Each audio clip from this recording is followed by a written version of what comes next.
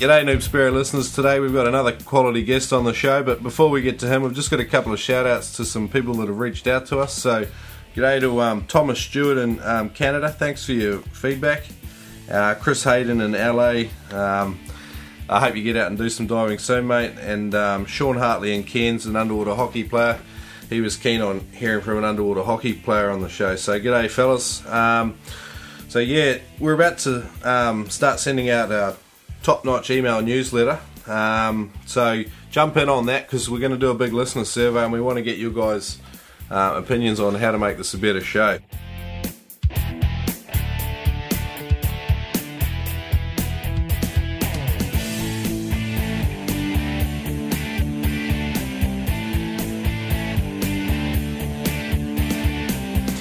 Without further ado, Andrew Kinkosis is today's guest. He's a freediving instructor and a Miami-based Nautilus spearfishing store owner. Nautilus have some great tutorials up and available, from basics like how to chest load a spear gun to explainer vids on roller guns and even to wetsuit maintenance. First of all, Andrew, welcome to the show. Hey, thanks for having me. I'm happy to be here. Good on you, mate. Well, thanks for talking to us. Mate, first question, when and how did you start spearfishing? See, that's an that takes me back about 15, 16 years ago. And I was always into the water, always into fishing, and just, I don't know, something about the water that just called me since I was a little kid. And my buddy goes, hey, let's go catch some crays. You guys call them over there. We just call them spiny lobsters here in Florida. And I'm like, yeah, why not? Let's do this, you know? And I thought he was going to take scuba tanks and stuff like that. And he's like, no, man, we're going to do this holding our breath. And I'm like, whoa, that sounds pretty cool, you know? And I started helping him. We started catching a couple lobsters here and there, and we had a good day. And then I had fun. I had a lot of fun, and I realized I had a little bit of a knack for holding my breath. You know, I was like, dude, this is a lot of fun. You know, this is a sport. This is fun. You know, it's something you can get better at. It's something you can train in. And I was like stoked, man. I was like, this is freaking awesome. And then all of a sudden he also spearfished. So he lent me this gun, probably tiny spear gun. It's like, if you were going to go by the barrel size, it's probably like a 30 centimeter gun. And it's called Bandito, for those of you wondering out there, for the noob community. Yeah. And a Bandito spear gun, which I don't even know if they still make them, but I freaking lined up on this fish down here. We have a bunch of them called hogfish. It's kind of like a wrasse. Yep. And for the most part, I'll be honest with you guys, it's not the most challenging fish to shoot at. But hey, that was my first fish ever, and I was stoked. I shot it, and that changed everything, dude. I'm like, this is amazing hunting underwater. You know, this is great, you know, and I just got hooked, man. The guy, I don't talk to him too much anymore. His name's Enrique.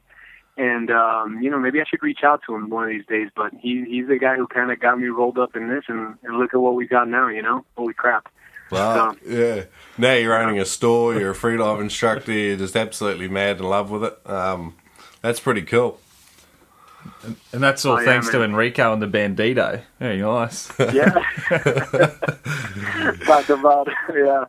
Yeah, holy cow, man. If you look at all the stuff I have thrown on now, I mean, compared to back then, board shorts, little tiny 30-centimeter gun, single band, you know, and popping, you know, small reef fish compared to what we're doing now, it's kind of like, dude, yeah, we've evolved. It's all about first, though, isn't it? So all those little fish, all those little ones that you get at the start, they just feel like they're the biggest fish in the world. You're just so stoked with them.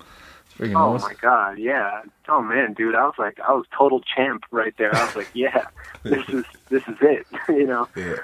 But yeah, you're absolutely right. I mean, that's what sparks the passion, man. That's what sparks the love for everything out there, and obviously spearfishing and the whole, you know, everything, dude. I mean, what can I say? Man, awesome. Do you still have the Bandito? Would you go back, like, give yourself a challenge and go back to shooting a 30-centimeter gun? Let me tell you, if I still had it, I would totally rock it. I would definitely. I really would. It would be a hell of a hole gun, you know. It had some power. I mean, the bands probably were, you know, they're teeny tiny bands. They look like little donuts on the gun. And I actually shot a red grouper also with that gun, which is it was about a 8-pound fish, would be somewhere around 4 kilograms. Yeah. I was like, and that to me, I was blown away. Like, this little gun shot that, and eventually my buddy, sorry, go ahead. No, I was just laughing. It just sounds funny, like shooting a groper with that little gun, yeah. Dude, it's insane, that little gun, man. It got the job done, and obviously as your skills start to increase and your breath hold gets better and you start chasing after larger adversary, you're going to want a better weapon. And, and boom, I started, I got my next gun after that was like a little JBL that I modded out, I modded the crap out of that gun. I mean, had slide ring, got rid of the slide ring, closed muzzles, converted it to open muzzle, which is what we like to use here. Yeah. I put a shark fin shaft on it. I did a bunch of crap on that gun. And believe it or not, that gun I still do have. Cool.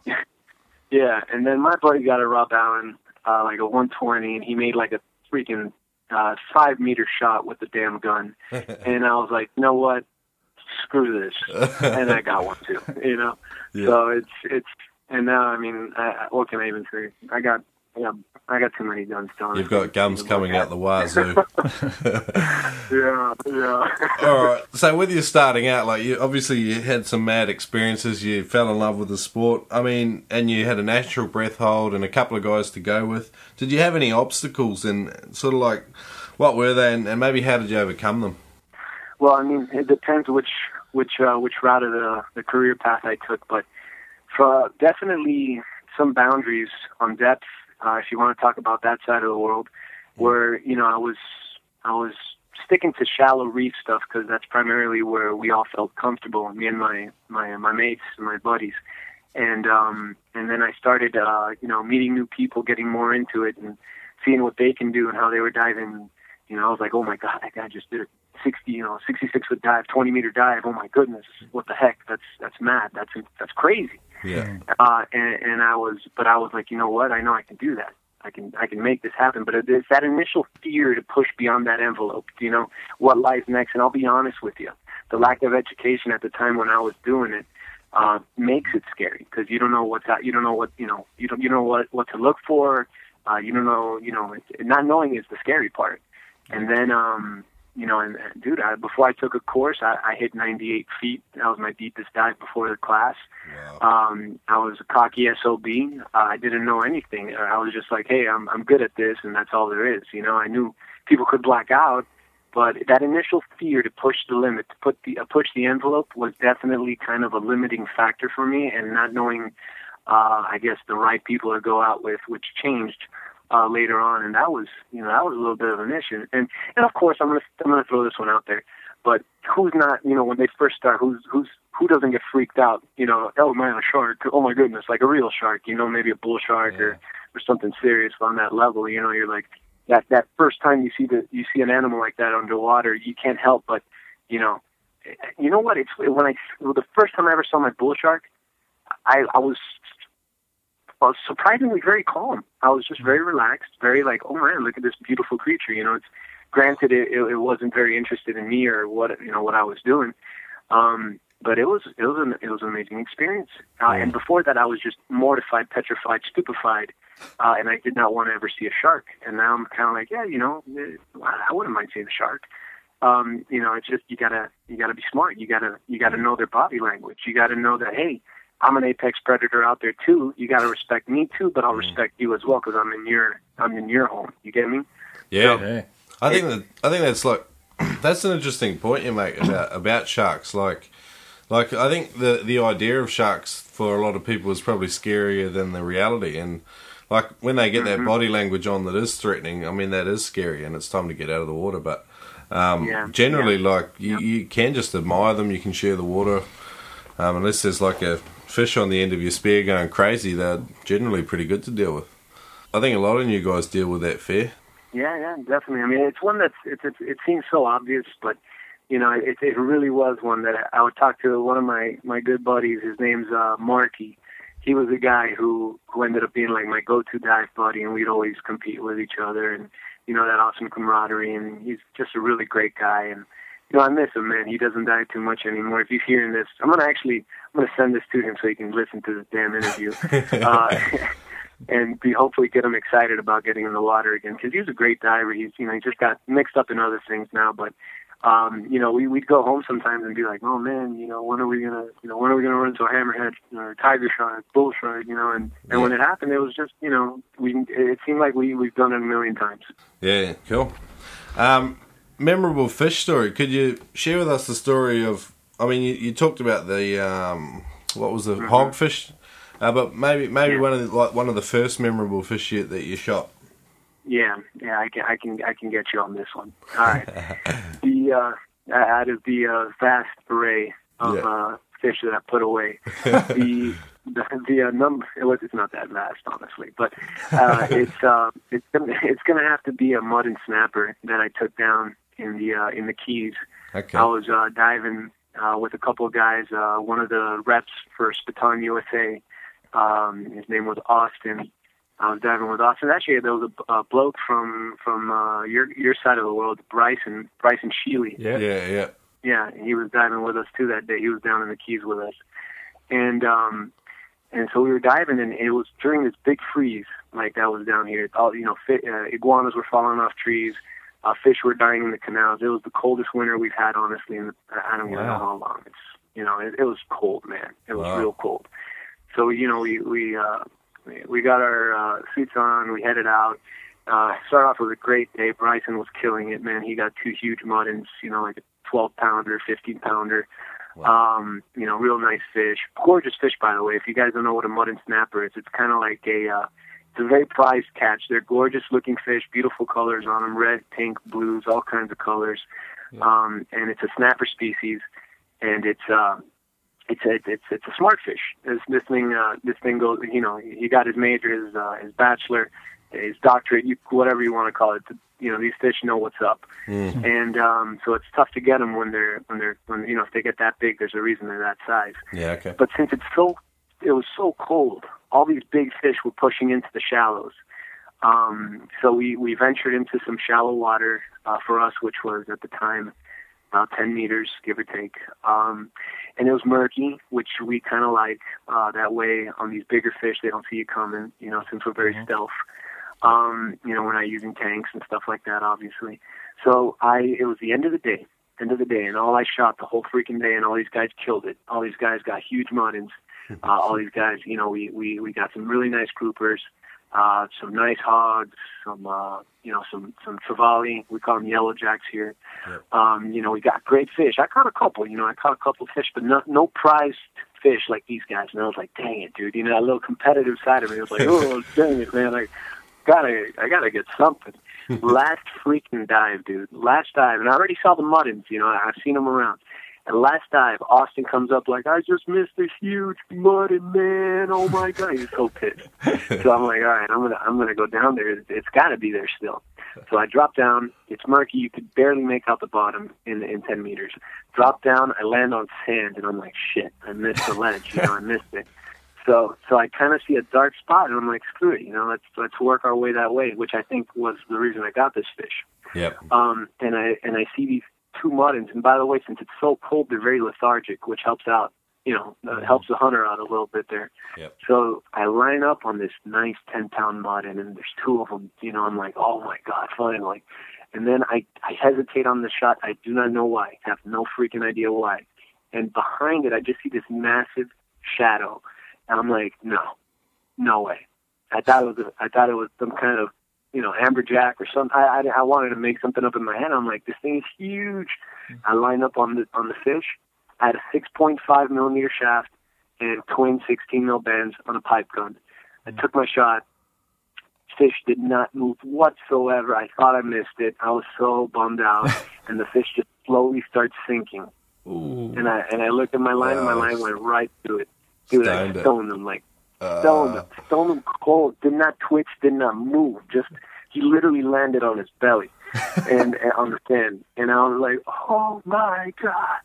As soon as I grabbed the shaft and I feel the weight of the fish and I put my hands on the fish, I'm like, this is a serious special fish. Like I brought them up to the surface, and you can't help but admire the size of it, the colors, everything. I'm never going to forget it. And I just kind of, and everybody's like, "What, did you catch something?" I'm yelling like an idiot. And I'm like, I'm like, "Hey, how you doing?" And everybody's like, "What's up?" And I just freaking try to push it out of the water as hard as I could. And everybody on the boat just shuts their mouth. They're like, oh, shit, And I finally get to the boat, and I throw the fish in there, and everybody's just staring at it like, damn. And I'm like, yeah, I got the biggest fish, boys. It was almost an 18-pounder. It was 17 pounds, 30 some odd inches, 33, 34 inches. That's a It tag. was huge fish, and so far my biggest one. And it was just so epic. End of the day, it was awesome. Wow. It was awesome. Yeah. Yeah, there was a couple of takeaways I got from it. One was like you mentioned, like dropping onto the sand or the barren ground off the edge is quite often like the most productive area, and people sort of think you got to dive onto the heart of the reef, and it's like sometimes you're better off the edge of it. And the other one which you identified, which I agree with, and we were talking with a guy yesterday, is the same as the dirty water. Sometimes it does sparrows a lot of favours. Yeah. So. Mm-hmm. Oh yeah, it's awesome to dive in beautiful viz, blue water. I mean, I love it. There's nothing better. It's just when you're after that big spooky fish, man, you need all the camo you can get. All the advantages. So sometimes the Merc will help you out a little bit. Beautiful. So, Andrew, what's your favourite spearfishing hunting technique, and how do you apply it effectively? Well, there's a few techniques. It depends on the situation, honestly, and the depth. Obviously limiting to my breath hold abilities, but honestly, my favorite is doing the Speto. Down here we have a lot of reef action. A little further north, it's mostly artificials and ledges. Mm-hmm. But this is where I'm born and raised here in Miami and kind of the Keys. So we just have really nice structure, really nice coral heads, and just reef, So I've always liked the Speto because, hey, if I'm going to stick around shallow water, I've had a lot of positives in the sense that, I'll go down there, good breath hold, just hang out on a nice rock or off of, like you mentioned, on the edge of where the sand and the reef kind of come together. And I'll start throwing sand up a little bit. Maybe I'll make some, funky grunting noises, funky noises and stuff like that. And all of a sudden, stuff that I did not see from the surface, begins to appear and grows some kind of curiosity. They're like, "Hey, you've been here for a little while, man, and are you eating something? Are you what's going on here?" Yeah. And that'll draw in a lot of curiosity from it can be a hogfish, it can be a grouper, mud and snapper, something like that. And I just like that feeling of being really, really enveloped in the environment. Doing something different like an aguado where you're jumping from maybe one rock to the other. It feels different. You're kind of patrolling and almost prowling. But when you're doing a Speto and you just go down there and you just hang out, you really get to admire, your surroundings and I feel like you're more in tune with what's going on out there. You get to read sometimes. Sometimes I read. We have small reef fish that here. They're not game fish, but some small reef fish. And there's small reef fish that like to hang out with some kind of game fish. And sometimes if you follow them a little while, you might run into something or run into a coral head where a big grouper might be hanging out in. So it's one of those things that I like it the best. I like to just go down, hang tight, and just let them come to me. It doesn't always work, I'll be honest with you. And for the new community out there, guys, this is not the best way all the time, but it's my favorite. Yeah, awesome, mate. You mentioned there, you said a grotto, like another technique. What's that? The aguado technique is basically you're basically pouncing. All right, let's say I'm on a reef. I drop down. I scope out what's going on for a little bit. All right, nothing's going on. I got a good breath hold. Let's patrol. Let's scour the bottom. So basically, you're using always some kind of structure to kind of block you from a certain perspective. So let's say I see a coral head maybe 3-4 meters away. I'm gonna just kind of very stealthily make my way over there. And it doesn't always mean swimming. Sometimes you can kind of grab onto the structure and just kind of pull yourself very stealth-like, hide behind that, and get a better vantage point on maybe an area you didn't see before. And sometimes sometimes you have to do it that way. If that's what it boils down to. But that's another technique that's implemented down here and in other various places in the world. But for me, I like the espejo. Just go down, hang tight, and see what comes. Yeah, nice. Very good, mate. Mate, you've been diving for a while. You must have had your mishaps or seen some mishaps. What's the scariest thing you've seen out there? Yeah. yeah. We've done some stupid stuff in our day. Something that pops to memory, which is kind of why I chuckled a bit when you mentioned that. I mean, there was I don't do it no more in certain areas where it's, let's say, sharky, per se, but we used to do a lot of kayak spearfishing, off the shoreline, me and Marky. And, Marky and I, rather. And, we'd go out there and, we'd shoot some fish, and sometimes, one of us would be towing the kayak, the other, and then we'd switch off. And there was one day that we just, we were just really on our game, and we found a really good spot. We didn't want to bother taking the fish back to the kayak or whatever, so we'd just basically wear a skirt of fish, with a stringer, which is not always the best idea. So, we had a pretty bad encounter with a bull shark, wearing a stringer, where he kind of came up without us, from behind. I wasn't, it was my buddy Marky. He was doing an espejo. I was watching from the surface, and I see this thing cruising up right behind him, and I'm like, oh, freaking A, and I have no way of telling him from the surface. So I dropped down, man. I dropped down as fast as I could, and I was, making noises like, and he kind of turns around to look at me, and by the time he turns back the other way, because I was pointing at, his legs, he turns back around, man. The shark was right on him, mouth gaping. He didn't want to bite him per se, but the fish was right on him. So, he kind of pushed it away with the spear gun, and it got a little riled up. And that thing started kind of charging a couple times, and I was like, "Whoa! Like, let's just get the hell out of the water, Yeah. And we made he started swimming. We started swimming back to the kayak while I was watching his back, while not watching my own back, And it's kind of and the shark literally followed us all the way to the kayak, like on the surface. He was not. He wanted a meal, and he was just. We were kind of showing, hey, look. This is my catch. I'm not that small either. We're about the same size, even though you got some girth on me. There's two of us and one of you, and that's kind of the mentality. You got to go out with that kind of like, hey, I'm part of this environment. I'm not just going to give you a fish. Yeah. That's my catch. Imagine a pack of wolves like, hey, no, this is mine. You're not just going to go in there and grab it from them. So that was a pretty hardcore moment for us, and it was in the early portion of our career, so it was that much scarier. But then there's been other stupid crap that's happened. I mean, I'm not against stringers, but man, we almost had we have moray eels down here, these big ones, and my buddy almost got his nuts chopped off by one, because that was scary as hell. So it's something that we try to avoid. That's why we like to go out, put the fish somewhere safe, somewhere, away from the elements, and that's kind of something we learned the hard way. So, so lessons from that is like, don't wear fish on your person. Like, I think a lot of guys that are new do that. They wear a stringer around their waist or whatever. I see a lot of the guys in Europe doing it. Yeah, my mate used to chuck them down the front of his wetsuit.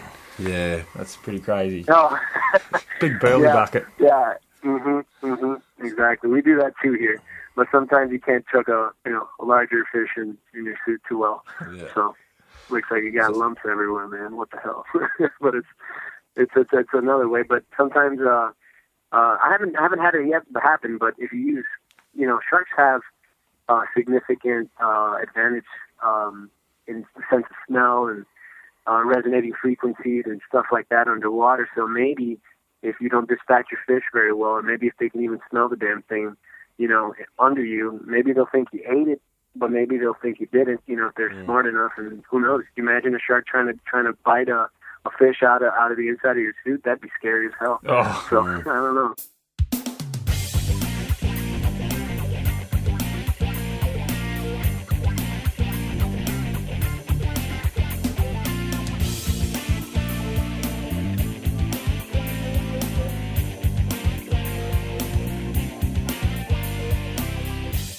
So Pirate Pete introduces the next part of the show. Where are you, Pete?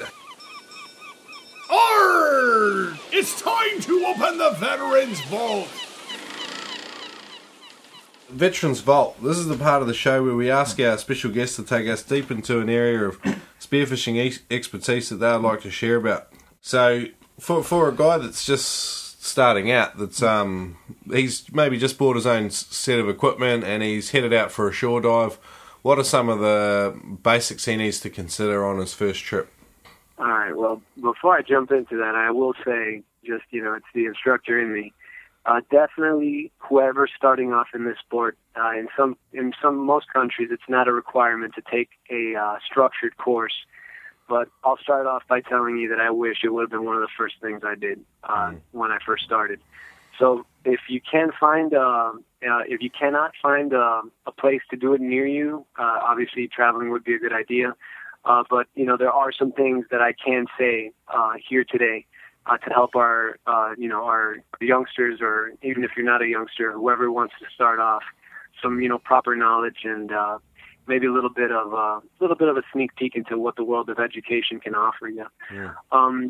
There's certain things, and you're going to hear it all the time, in the free dive spearfishing world, the absolute dreaded blackout. Oh my goodness, the blackout.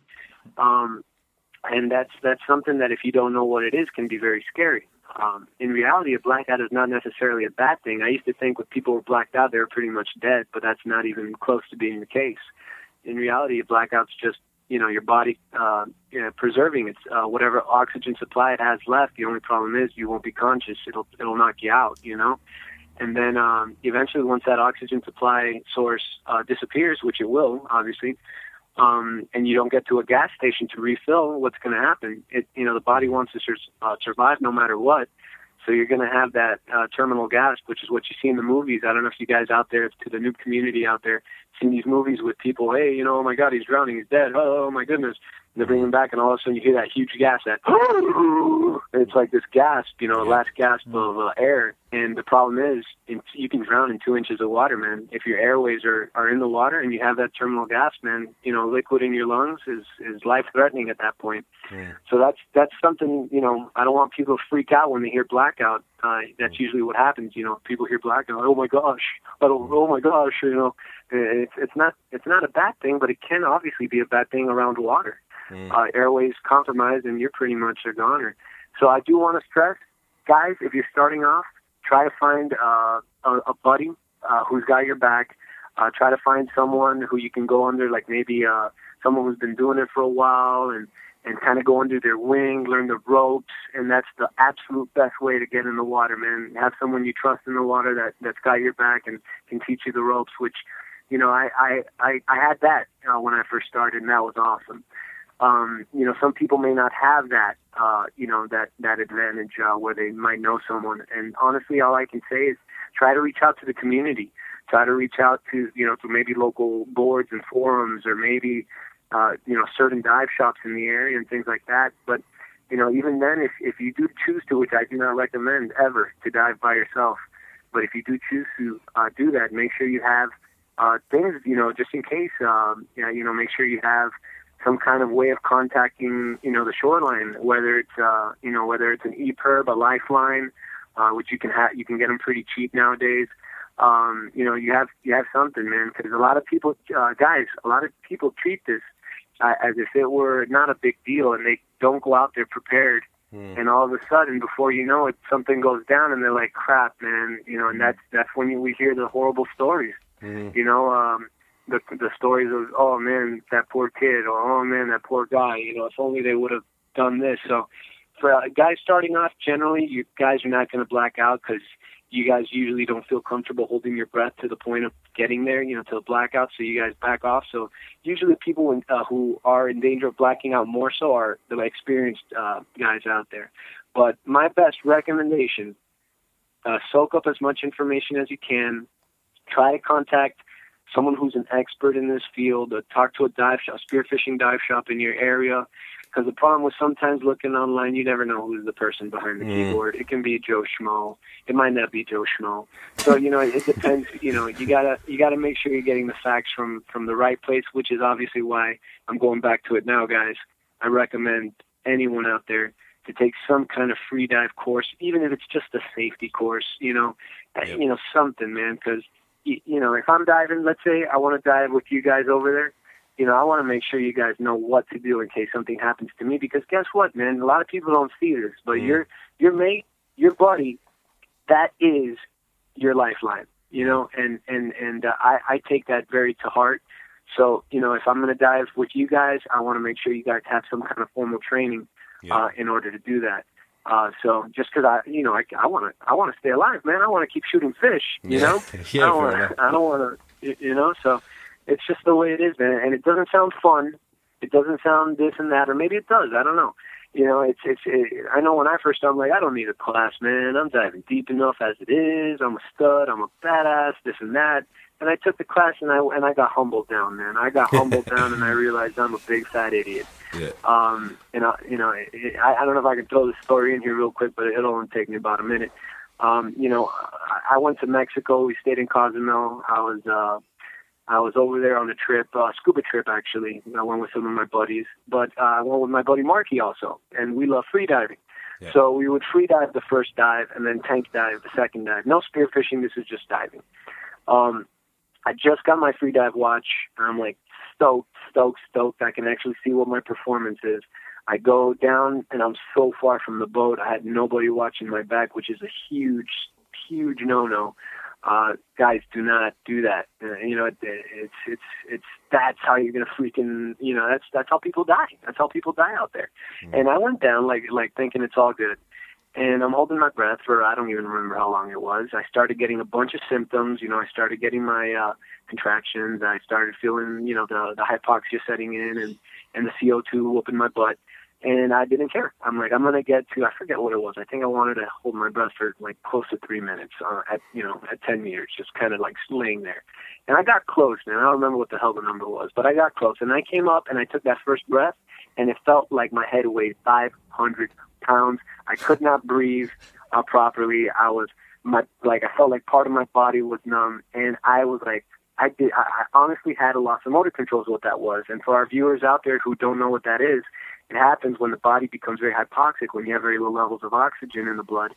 And it can lead very much so to a blackout. Had I blacked out that day, I would not be on the phone here today with you guys talking and doing this awesome interview. I would pretty much be dead. And sorry to put it so bluntly. But yeah, I mean, that's how serious it would have been. I got lucky. I made it to the gas station. I took that breath. I tried with all my might not to just go into, I was like, and I was able to ventilate enough oxygen to not let my body put me in a blackout. And I, what I thought it was, guys? You know what I thought it freaking was? Because I didn't take a class. I thought I was cold, hungry, thirsty, and I'm like, oh, that's weird. I might as well go inside and get me a cup of water, Yeah. And when I took my first class and I realized that was actually a loss of motor control, I could have blacked out that day with nobody there to save me. My spine went ice cold, man. And I was like, you know what? Screw this, man. I got to change the way I dive. So for the viewers out there, the noob community out there, you guys listening, safety's not always a boring thing, man, because it keeps us alive and it helps us dive and have a good time out there. So that's for sure. I seen a recent Samba from over your way, a guy named Ben Choi diving out of a rig off, I think, Texas, or it might have been Pensacola. I can't remember. It was over your way. Yeah.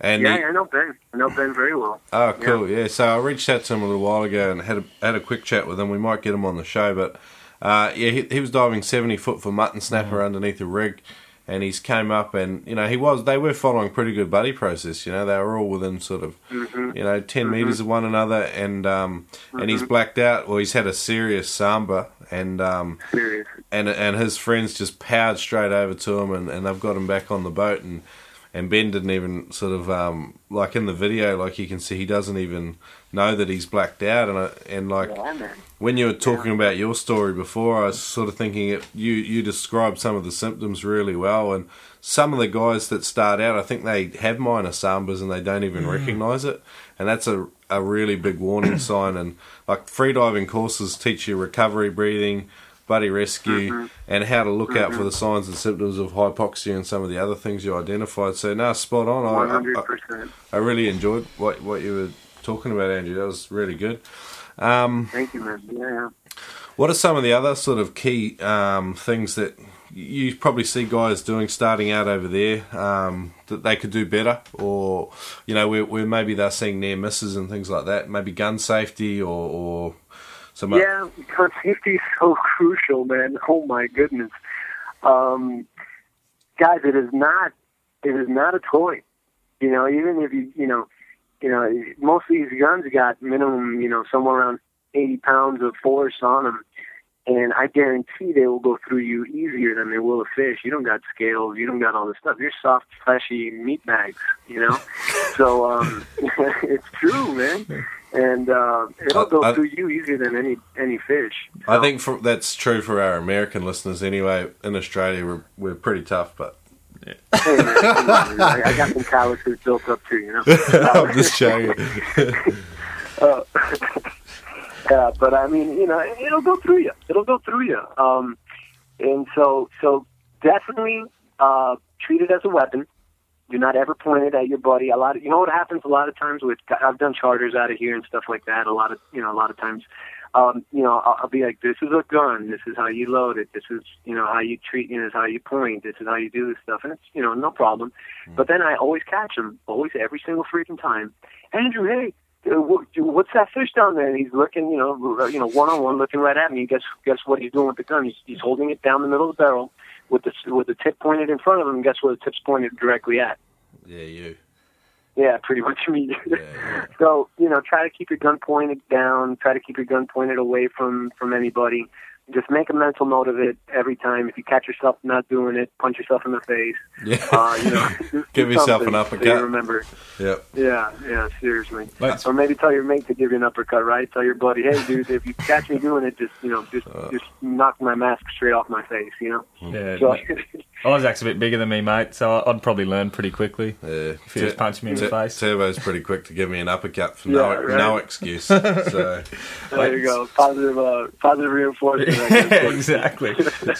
Speaking of buddies, mate, why don't you, if you could, run through good buddy protocol, good buddy diving? Oh, man, good buddy protocol. Well, 4 simple key factors you're always going to want to listen. I say this in my class. It's part of the FII curriculum.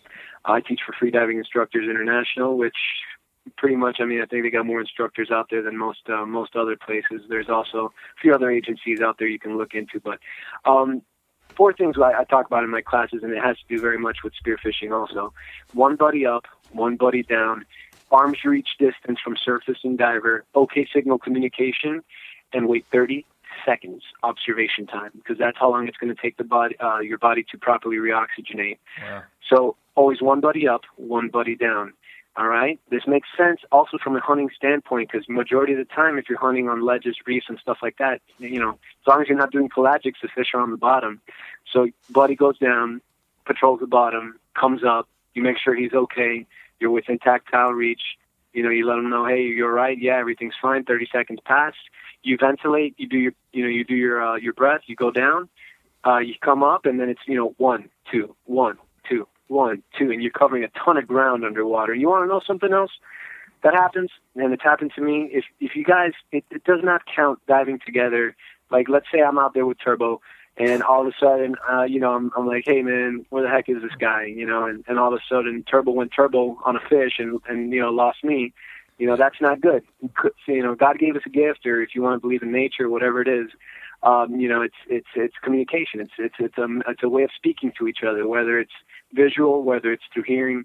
If Turbo goes off on me, I'm gonna be like, shit, man, what's up? He's like, hey, man, let's just, a big mackerel over here. All right, let's go. And I'll back him up. A lot of times people, yeah, we're diving together. Oh, where's your buddy? I don't know. And that's something you guys have to follow. Those 4 key elements: one buddy up, one buddy down, arms reach distance from surfacing diver, okay signal communication, 30 seconds. I'm going to tell you guys a quick story about a buddy of mine in the Keys. I'm not going to say his name because he'd probably be a little embarrassed. But a young kid diving with his buddy, chasing after a big grouper, waiting for it to rock up in a cave or a hole or something. Chasing it underwater. Buddy's watching him on the surface. He comes up, go, go, go, go, go, go, go. And buddy chases after the fish. Finally, fish rocks up, looks back, doesn't see his dad buddy no more. He's like, whoa, where'd he go? Where's he at? He did the absolutely smartest thing, which was drop down on the fish. No, just kidding. He went back and actually charted, going back the way he came. And guess who was blacked out? Yeah. His buddy. Spirit gun was out of his hand, but he was totally blacked out. Got to him on time, did the protocol you need to do, which is pretty much keep the airway safe. As long as you keep the airway safe, you give a good chance for your victim to come back. And boom, he came back and he was so thankful. He's like, dude, thank you so much for, he owes him his life. But how easy is it to get caught up in the moment, huh? Yeah. Right? Yeah, it's so easy to just get caught up in that moment and just, oh man, drop down, but he did the right decision, and that's that make or break point. You gotta make the right choice, man. And no fish, no nothing out there is worth your life. As much as sometimes you get caught up in the moment, and I know how it is, man. Trust me, I know how it is. You gotta try to make the right call. So that's my 2 cents there, guys. All right, I got one more sort of question. Just before we finish up Veterans Vault, like you mentioned, the guy sort of blacked out after he had surfaced and already sort of taken a breath, and I think that's another thing that people aren't aware of. They black out like 10, 15 seconds after they hit the top. Yeah, and big time. And I just maybe wanted you to run us through like a surface protocol. So the guy's blacked out at the surface. Like I know we're doing this over audio, so it's not like as good as doing it in person, but what's kind of your steps like from getting a diver to the surface? What do you do next? There's a lot of different scenarios. We got blackout on the surface, blackout at depth. It's really either one of those. So blackout on the surface could be the fact that you got separated, you came back, and you found an unconscious blacked out diver in the water, your buddy. We have a certain protocol for that, but to put it in a very simple, effective way, there's 2 signs to look for someone who's blacked out. If you're spearfishing and you see someone limp-bodied on the surface, sometimes you'll see them rigid, very rarely.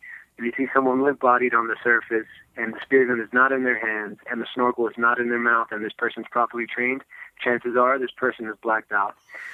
Going through the steps, it's pretty simple, honestly. Try not to manhandle the victim because the more you manhandle the body, the more it sees danger and it prolongs the blackout. So you don't want to grab them, you don't want to slap them, you don't want to do any of those things. So basically, you flip them over. There's a way of doing that I can't show you, unfortunately. Yeah. But you would flip them over so you have your airway out of the water. You take their mask off, and we have receptors there that stimulate. Hey, it's safe to breathe, and it's called the mammalian dive reflex. You got these receptors there. And it doesn't only work to help you dive better, but it also works from a safety standpoint.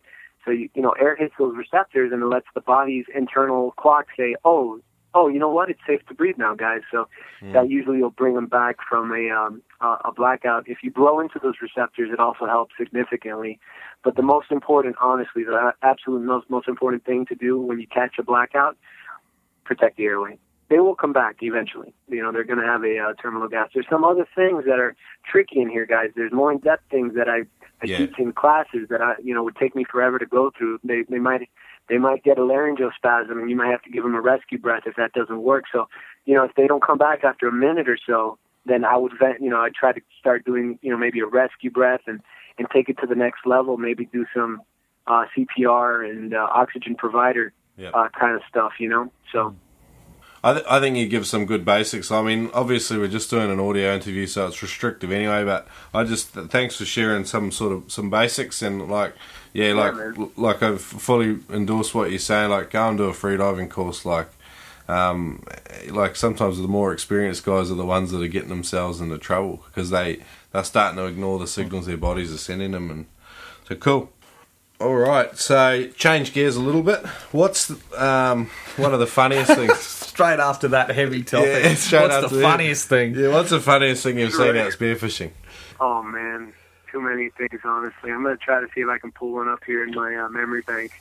Well, I seen like you guys have got this sort of Spearheads collaboration, and you guys look like you have a lot of fun. Yeah, man, we have a blast doing that. For those guys out, and I'm gonna throw a little quick shout out here for anybody. Not a shout out, but kind of like, hey, watch our show. We got a show on YouTube, guys. It's called Spearheads TV.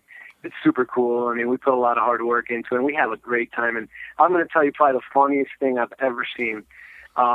We did a Halloween special on kind of one of our episodes, and I don't know if you guys have the same myth over there in your side of the world, but we have a couple guys on our group who never take bananas on boats. Yeah, it's like bad luck. Yeah, we got it. Yeah, so we're kind of like, hey man, let's do something really stupid because we have a banana costume one of my buddies had from a couple Halloweens ago, and so he's like, you know what? I'm gonna wear this banana costume and I'm gonna spearfish in the damn thing, okay? And we're all thinking he's joking, We're like, oh, this guy's, he's just saying it. And then he shows up at the docks the next day for the trip, and he's wearing his damn banana costume. And I'm like, are you kidding me, man? Are you seriously going to wear that? He's like, yeah, he had his wetsuit under it and everything. He was dead serious, man. And then one of my buddies, his name's Nolan, he's like, you are not coming on this boat with that thing on. Because he's very superstitious, He's like, no way, man. Like, you're not going to do it. And then he had his gearbox with him. A gear bag with him, and he busts out an actual banana and starts eating the banana while wearing a banana costume on the freaking boat. And he's like, we're going to debunk this thing today. I felt like Mythbusters. So, honestly, man. So I put that day I was filming. I wasn't shooting. So I'm like, you know what? I got to just stick with it's Justin. Justin Baker was the guy wearing the suit, and I'm gonna just follow him around because this looks hilarious. In the water, the fan, it's falling apart, but it looks funny. Like it's a banana swimming with long blade fins. What the hell? So we go down on this artificial up in Fort Pierce, probably about 55, 60 feet of depth. He goes down to the bottom. School of Yellow Jacks passes by. They look like Trevally. Lines up. Ironically, Yellow Jackson, he's wearing a yellow banana suit. He pops it, man. He shoots it. He gets it. I film it. And, boom, we get it on the show. We got it on the episode. But honestly, that was just one of the funniest things. And you know how we are, man. We'll just start saying all kinds of stuff that I probably can't say on here on the air. But, it's we have fun with it, and that's one of the most random things you'll ever see, a guy wearing a banana suit shooting a fish. That's awesome. It was pretty funny. I'd like to get that on my mate's boat, Jamie Luff. He's a big banana skeptic. He hates the things. Oh, it's on the show. If you guys look it up, it's on there. So is it in Spearheads? I forget which episode it is, but it's on there if you want to check it out. I'll link that up. So, can you just tell us quickly a little bit about Spearheads? So, who's involved with that? There's a couple of you guys, isn't there? Yeah, there's a couple guys. We have Aaron with Spirit Apparel. He's one of the main guys in there. Jose DeBassa, he's a photographer. Yeah. Does a lot of really cool pictures and stuff like that. He's very talented.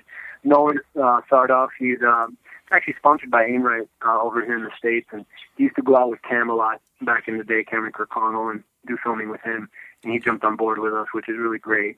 We have AJ Halley down in the Keys. He's a captain down there. He's got a really nice charter business going on. He helps put us on the fish for a couple of the episodes with the Wahoos. We have another buddy of ours, Jeremy Foll, who's actually an Florida wildlife officer down in the Keys. So he hasn't been around too much because he's been working a lot, but he's part of the crew. Cool. And yours truly, man, over here. It sounds like a really fun, good collaborative project. I mean, I watched Yeah, I watched episode 9, and you guys are just slaying some massive cobia, but like it's not just fish slaying. Like you guys just seem to have a lot of fun. Seems like a cool crew to be a part of, and just head out. I mean, that's what I like about spearfishing. Dude, no question. If you guys are ever down here, which I don't know if it'll ever happen, but let me know, and we'll dedicate like a freaking episode with you guys. Like, hey, look, get our, Spearhead guests. Yeah, awesome. Cool. I've been chatting with Jose a little bit. I used some of his photos for a couple of blog posts I wrote for Deeper Blue, and so I've been chatting with him a little bit. He's a mad dude, and some of his photography is just phenomenal. So. Oh yeah. All right, fast 5 facts for noobs. Pedro, take it away. Where's Pedro? See, it's time for Noob Spiro's Fast 5 Facts. Ay. Thanks, Pedro. So, the Fast 5 Facts for Noobs is where you give us 5 pieces of advice that you would have loved to have had when you started spearfishing. All right. I like this. All right. 5 facts that I would have loved to have known. Guys, size does not matter. Oh, good way to start. Attention grabbing. It's the quality. Okay, it's the quality of the fish sometimes. But for real, honestly, just have fun out there, guys. I used to go out there and be I wish someone would have just told me, dude, just have fun. Don't worry about like who gets the biggest fish or whatever. Just have a blast. Obviously, they're gonna rank on you at the end, but who gives a crap? They got to do it to somebody. So it's don't worry about shooting the biggest fish. You'll find out the minute you start doing that is when you actually start shooting the bigger ones. Yep. So that's one bit of advice that would have been kind of cool. On a little bit of a funny note there. Yep. The class, obviously, I'm going to throw it out there again. I'm not even going to say the class, just education, proper structured education. When it comes to free diving, if someone would have freaking told me, I would have avoided a lot of really stupid scenarios that I could have been in. Okay. That's a huge, huge thing. Number 3, I would recommend always having someone diving with someone who's got your back, for real, got your back. Yeah. It's kind of, believe it or not, it sounds kind of weird saying it, but you build a relationship with your dive buddy, man, and it's one that's kind of like it's like a brotherhood. It's like I got your back, you got my back. It's kind of cool. So definitely dive with someone who's got your back. Number 4. I would say if someone could go back in time and talk to old Andrew back then and say, give him a few pointers. Well, it would have been young Andrew. Yeah, right? Oh, no. We're getting older every day, man. But if someone could go back there and talk to me, man, honestly, it probably would have been listen to your body. I put myself in which, I can talk about this all day, and we only got a limited time here, but... you got to listen to your body, man. If you're feeling under the weather at all, if you're feeling weird, if you're feeling, like something's wrong, diving's probably one of the last things you want to do. Just because your physiology from day to day changes, man, and don't push it. Like there's some days that I feel great and I can dive triple digits, not meters, guys, speak. And then there's other days where I just don't feel up to par. Yep. But back in the day, I didn't. I was like, I did it yesterday. Why can't I do it today? And I would push myself like an idiot. It just did not put me in very good scenarios that I would have liked to have been in. That I can't get into it right now. But needless to say, let's just say I'm a little lucky guy. I got a 4-leaf clover in my pocket. So and a banana. Yeah, and a banana. I have a banana in there, man. But yeah, and last but not least, let's get. I'm going to get into maybe a little bit of the equipment. Make sure you guys are equipped with the proper gear for what you're going to be doing. Don't use a Bandito on a 40-pound kingfish. Not the best idea. Yeah. It's not going to turn out too well. So I mean, get geared up right. If you guys have specialty stores that dedicate themselves to freediving and spearfishing in your area, I know there's a couple. Look into them. Try to get some advice from them and see what suits what is custom suited best for what you're going to be doing. Having my dive shop for the past 6 years here at Nautilus Spearfishing, I've learned that hey, not everybody is the same. You got to work around what the people want to go after, what's the hunting environment, the species, and then obviously to that person. I'm not going to recommend the same fins to a guy who weighs 140 pounds to a guy who weighs 220. It's one of those things that being a specialty free dive spearfishing shop, you learn along the ways. And I wish there was a shop like my shop when I first started, that would have been great. That's a good motivation for making a dive shop. Like, make the one you wanted to have. Yeah, dude. If I can get into how this thing got started, I mean, it's just crazy. I bought a couple of guns online, sold them all, to my buddies, and sold them to random people, putting it on Craigslist and stuff like that. Yeah. One guy's like, dude, you should totally have a shop. And I'm like, okay, why not? and I basically just, it was a little teeny tiny hole in the wall, maybe, 1-2 wetsuits, a couple masks, and a couple of guns, and things like that. And boom, man! All of a sudden, it just kept evolving and kept rolling.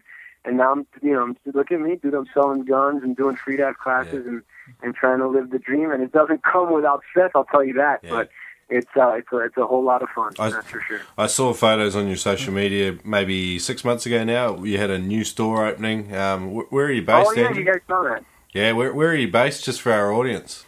Guys, we are based in Miami, Florida. We just moved to a new shop. We finally upgraded to a very nice building. We have room where if we have 6 people, we're not on top of each other. It's 2,000 square feet. We had a grand opening. We had Brad from Headhunter. He makes really cool pole spears and stuff like that. He was one of the guest speakers. A couple other guys here. Shark Shield was here. We had a guy who's coming out with this really cool float. It's called The Float. We had a great turnout, and it just goes to show you, man. We've been in the business 6 years now, and it's just it's kind of like we have to upgrade, and it's very humbling, man, to see what it's turned into, and to only see what the future has in store for us. It's been a journey, man. It's been a journey, cool. And we've actually had customers of ours from all over the world come into the old shop, and they're like, "So this is it?" And I'm like, "Yeah." They're like, "Great!" It's more about the people behind the shop, not how not the location, what it is. But we're just glad our actual home base is now kind of like matching our online presence, because it was our online presence felt like it was pretty solid, and then we come in, it's like this little grungy shop behind the shop, and it's like, is this legal? It's like, yeah, this is legal. No, that's cool. Okay, I'm just going to sum up your Fast Five. So, one was size does not matter. So, just have fun and don't worry about shooting massive fish. Just right. Just be like Turbo. Take down a couple of like.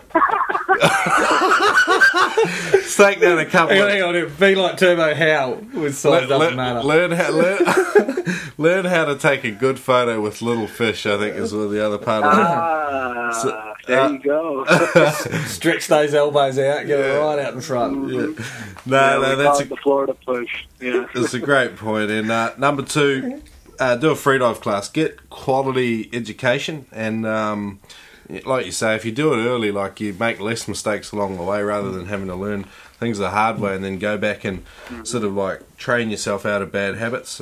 Number 3 was always dive with someone who's got your back, like a real buddy. I put down buddy bro, like someone that's you knows their fear. It sounds a little bit corny, but no, it's a little Kiwi slang on it. Yeah. Oh, buddy bro. Buddy bro. You got your BB with you? Yeah, I got my BBs right here. yeah, that's it. Nice. So number 4, listen to your body and respect the message that it is that it's sending you. So. You talked about, some days you can dive really well, other days when you're not feeling well, listen to your body and just dive to where you're at on the day. Number 5 was equip yourself properly for your environment. So, like, depending on where you're diving, you have different equipment needs. And I think the underlying message there was shop at Nautilus. Yeah, we ship worldwide, guys. We'll take care of you via email, phone calls, whatever. Yeah, cool. Let's be shameless. Let's be shameless. Yeah. Hey, is there any significance behind the name Nautilus? I know that's sort of like a cool shell or a family of shells. Yeah, it's one of the Nautilus is actually it's kind of like a mollusk. It's one of the oldest creatures on the planet. Been around since the age of the dinosaurs or even before them, and it's still around even nowadays. It's very cool looking shell, beautiful shell. And the reason I came up with that name was because I went to the Smithsonian Museum a while back, and they had some nautilus eggs that they were actually trying to breed them in captivity. Oh wow! And I was talking to my buddy, like, hey man, I'm starting a shop. I don't know what the hell to call it. And I'm Hispanic over here, guys. I'm Cuban American. I was born in here, but my parents are all Cuban. Yeah. And I was even thinking about calling it, for those people out there who don't know this, I don't usually say this, but I was going to call it Cuchillo spearfishing, which is basically like cuchillo means like knife. And if it would have been that, let's just say now hearing that, it just sounds absolutely ridiculous. But Cuchillo, man. Cuchillo. Yeah, so it's kind of like, hey, you remember when we went and we saw those nautilus? And then I was like, nautilus spearfishing. Yeah, it does grow Boom. on you. Yeah, cool. And there it was. It was just came like that, man. Sometimes, you just gotta sit back, have a conversation, and stuff just comes up to your head, into your head. So I should have asked at the start, but how do you say your name properly? It's Andrew. How do you say your last name? It's a doozy. It's Kinkosis. So basically, you just say King Kosis. Kinkosis. Or guys, I don't know if you guys have Kinkos over there. Do you guys have Kinkos? Like Levi's a little bit kinky. All right. So there you go. Just Kinkosis.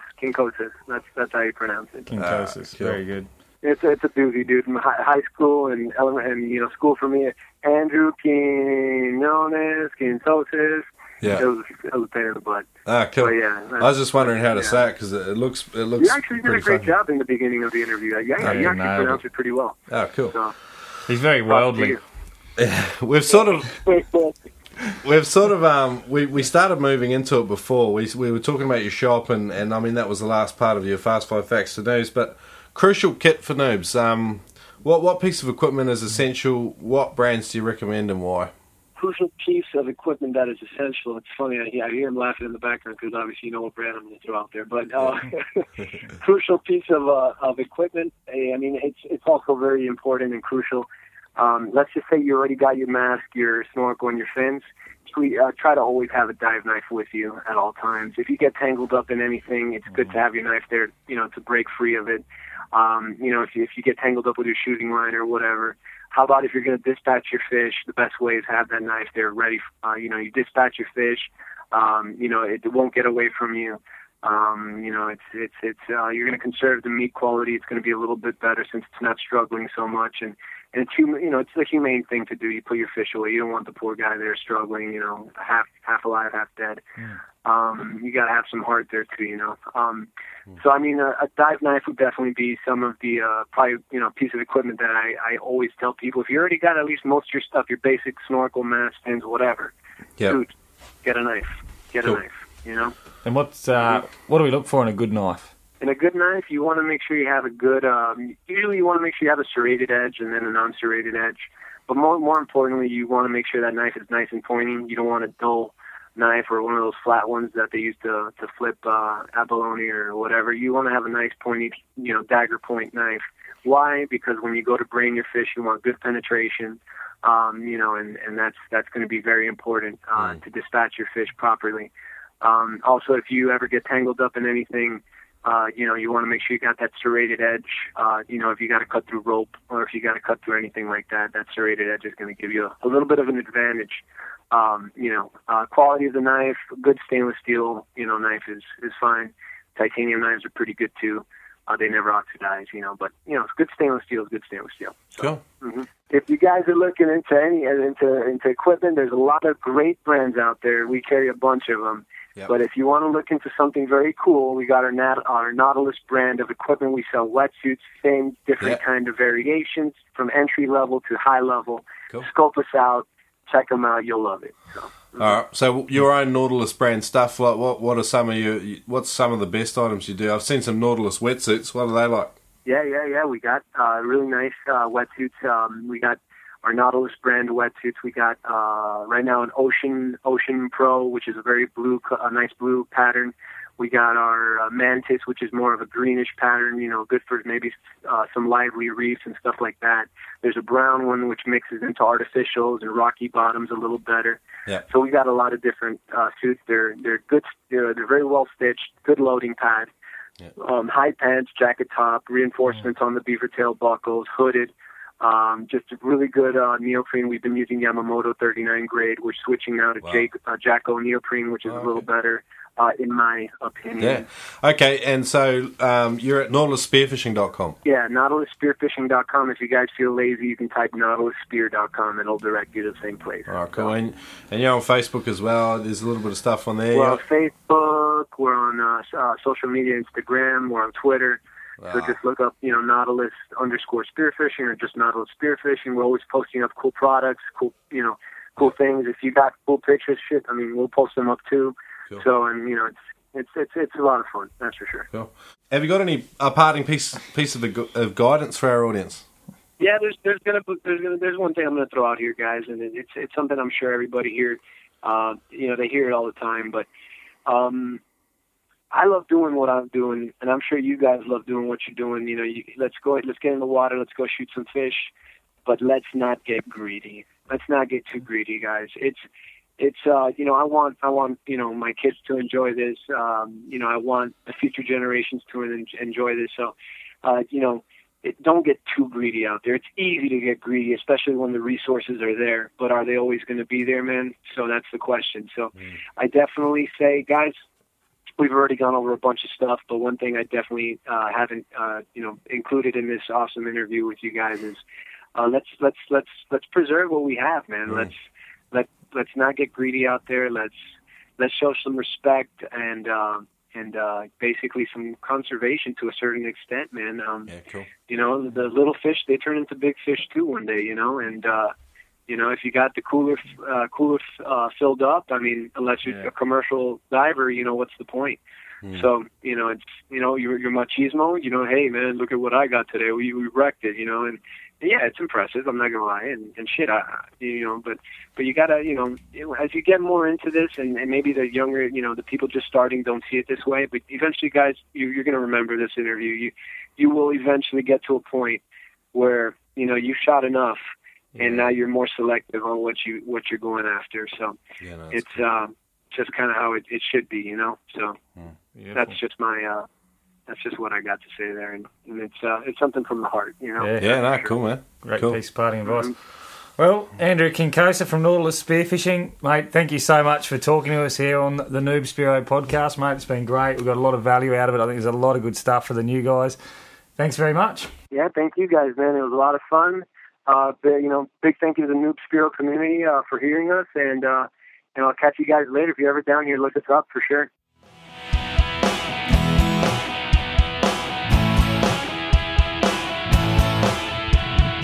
Thanks for listening to today's show.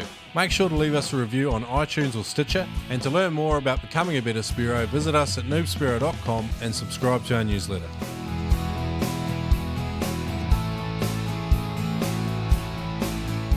Turbo, why would listeners want to subscribe to the Noob Spearo newsletter? Well, Shrek, if they subscribe to our newsletter, we will send them the Noob Spearo Guide to Getting Started, which includes the Dive Day equipment checklist. Not only that, you get the top 10 tips for becoming a better Spearo from the world's best and more. Ah, nice. I'm in.